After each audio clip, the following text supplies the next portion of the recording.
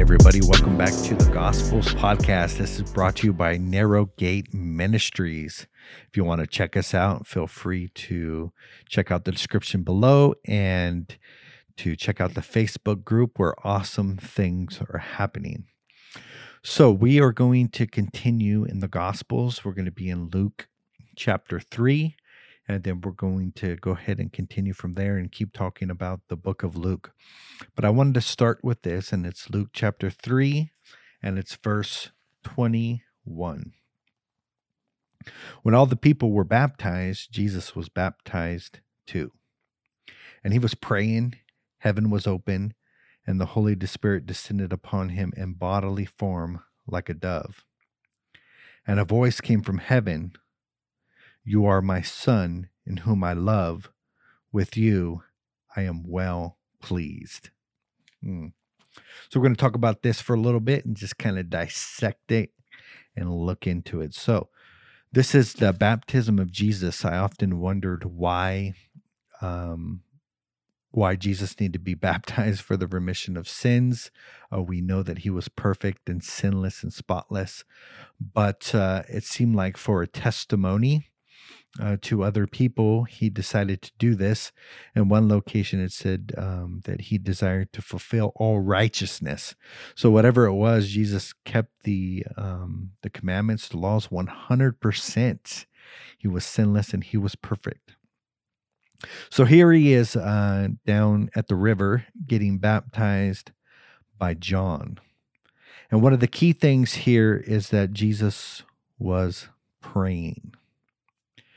It came to pass that when he was baptized and praying, what is really neat about that is that he was communication with his Father. And so what does it really mean to pray? When you break down this word, it has a lot of different meanings, but I'll give you the 6 most common meanings when it says that Jesus was praying. He was asking, he was proposing, he was requesting, he was seeking, he was imploring, and he was craving. So the two that I want to focus on the most is seeking and craving, because here's where we kind of fall short, is that we know that whoever seeks finds, whoever asks receives, right? But the problem is actually the seeking, the making the request, the searching. So there's many things that in life that just don't fall into your lap. They require something on our part. So just like he said, if you knock, the door will be open to you. God's part is the opening of the door. Our part is the knocking. So what is happening today is there's not a lot of people knocking. There's not a lot of people requesting. And so we wonder why we're not getting the results that we want when it's in direct correlation to us seeking it out. And so there's a mentality that says, I'm just going to wait for things to fall in my lap, right? I'm just going to sit here. I'm going to do my thing. And I'm going to get my miracle one day. I'm going to get a miracle phone call. I'm going to get a miracle check in the mail. And what is crazy about this is that it is false hope. Because we don't have the right to expect if we are not stepping up and taking responsibility and operating in real and powerful faith. Because that's what real seeking is. And so we sit around and wait for God to do his part, not understanding that we're not doing our part. He told us to knock. He told us to seek. He told us to ask. And so we have to do our part. Another key word in there is craving. And that is to have a longing, a passionate desire for something. The actual translation is an attempt or desire to attain or achieve something, a craving. You see, I once heard this story about a guru that had a follower, and he said to his guru, he says, I want wisdom. I want wisdom. Give me wisdom, right? And every day he would say to his guru, I want wisdom. Give me wisdom. And of course, the guru never responded to the man. So the man kept seeking and asking for wisdom.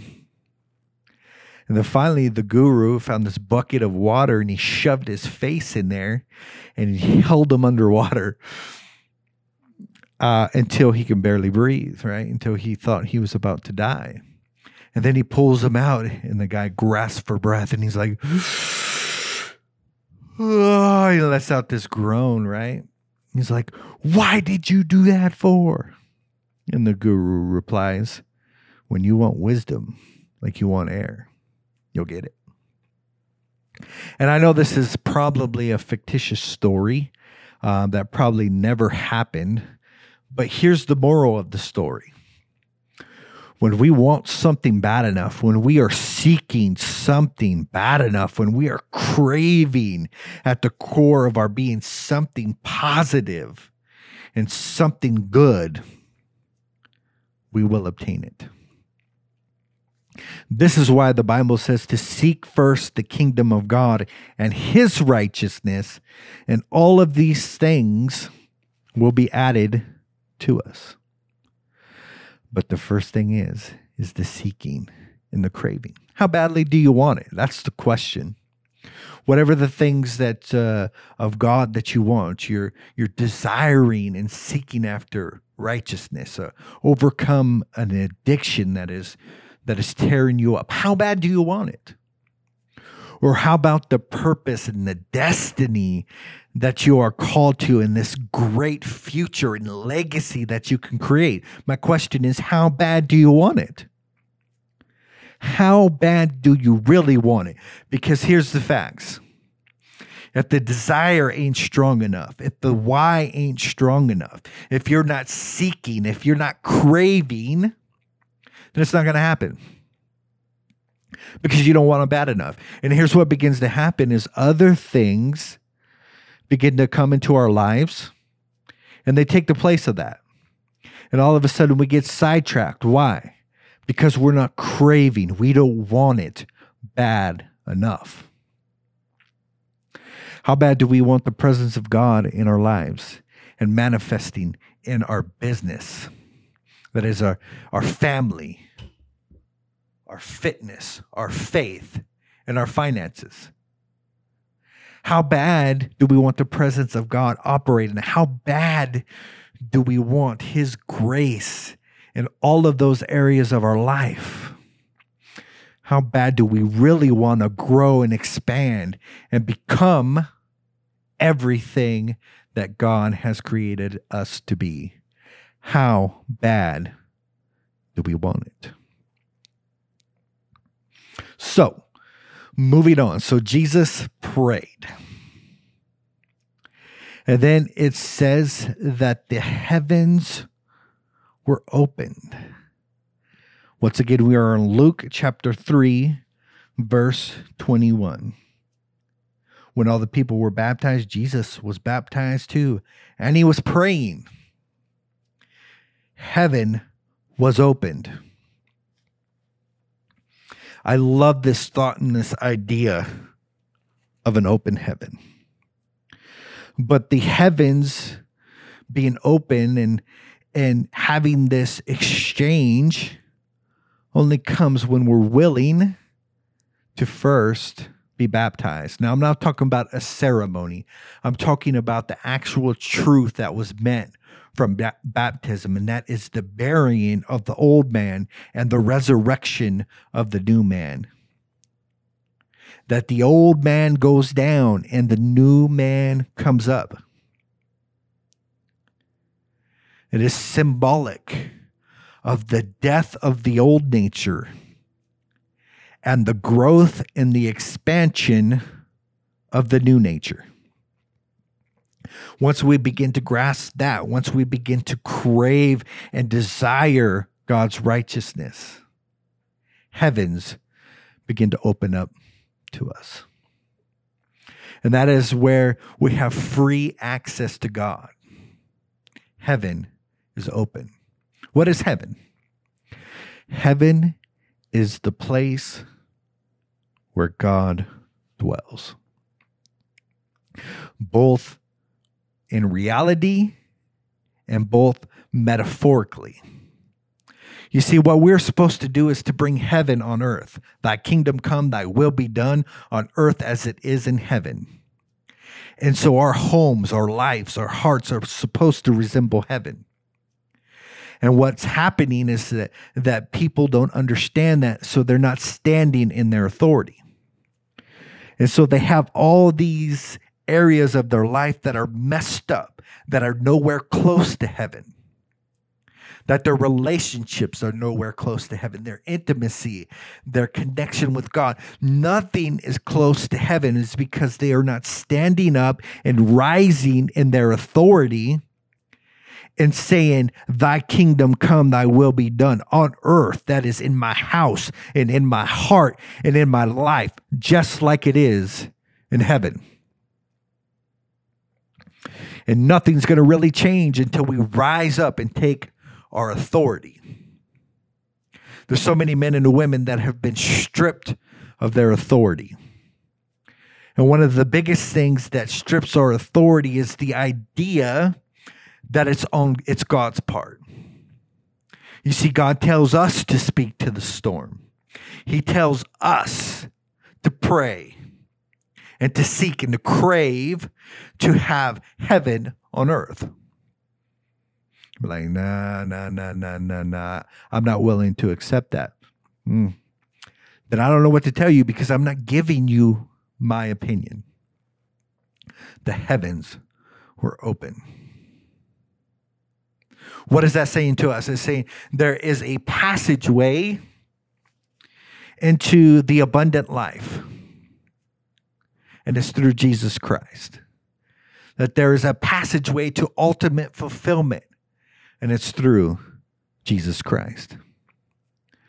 You see, for forever, men knew that heaven was closed. If you research it before the New Testament, there seems to be some sort of middle place that was between heaven. The Bible talks about it being called Abraham's bosom. And that there was some sort of middle place that heaven was shut. And that access was denied. After the resurrection of Jesus, that place was opened. And it gave access of those people into heaven. What does that mean for us? It means that heaven is opened. Now, I know sometimes when we pray, it feels like our prayers don't even hit the ceiling. They go up and then stop. We're under the idea that heaven is closed to us, that God is not available to us. And we got this old time religion that says that God is so far away, 1,000,000 miles away, and we don't have access to him. Open heaven is also symbolic that the power has been released. There's nothing stopping you from accomplishing great things, because heaven is open and the power is released. You want to do great things. You want to have a awesome life in every single area of your life. You want to rock it. The power is released. You want to fulfill your calling with God and walk in your destiny. You could do that also, because the power is released. You want to have an awesome marriage that is dynamic. The power is released. Anything that you can find in the gospel can be a reality, because of the simple fact that heavens are open and the power is now released. Now, we can't boast that this power comes from us. This is the power that comes from God only. But it is released and heavens are open. Man, we've been walking around and living life like heavens are closed. We live weak lives, right? Filled with addiction, filled with doubts. We let fear and nagging thoughts control our hearts and our minds, and we're walking around acting like heaven is not open. We're acting like the power has not been released. What's going on is that we haven't utilized the power. We haven't taken our authority. We haven't understand our responsibility as disciples of Christ, and therefore our lives remain weak. Heavens opens means eternity can be viewed. God can be seen. He can be understood. And the gospel has been unlocked. When something is open, that is allowing somebody access. It is allowing somebody passage through. It means that it's not closed and it's not blocked up. We're still walking around like heaven is closed, like the power ain't released. You know, when something is closed, we know it, right? When you go into a shop, a store, they post a sign on the door, meaning this place is not available for your services. We somehow think heaven is the same way, that it's got a close sign posted on the door and that it's not available for our services. We believe that it's not communicating. This is the closed door mindset that says heaven is not open, therefore the door is closed. That means God is not speaking. What is crazy is that God speaks every single day.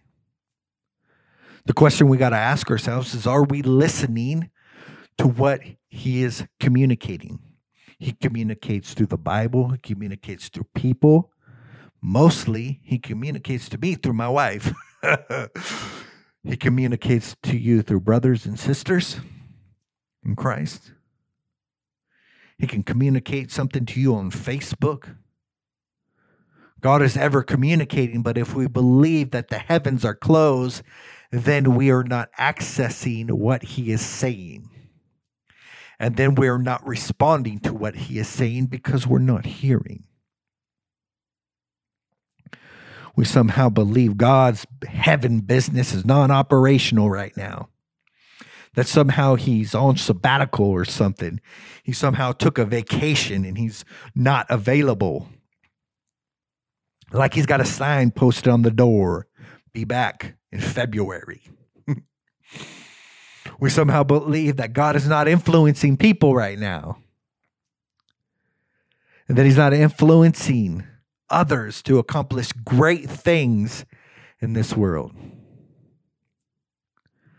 We somehow believe that he's not open and he's not available. So why are we acting like the heavens are closed? When access has been given, God has opened the door to where he dwells. And actually, he has decided to come and make heaven his abode inside of our heart. And that means we have open passageway to his presence because his presence is there with us. His gospel and his power has been unlocked. All the resources of heaven are at our disposal. So I ask you, are all things possible to him that believes? Jesus said, according to your faith, be it unto you.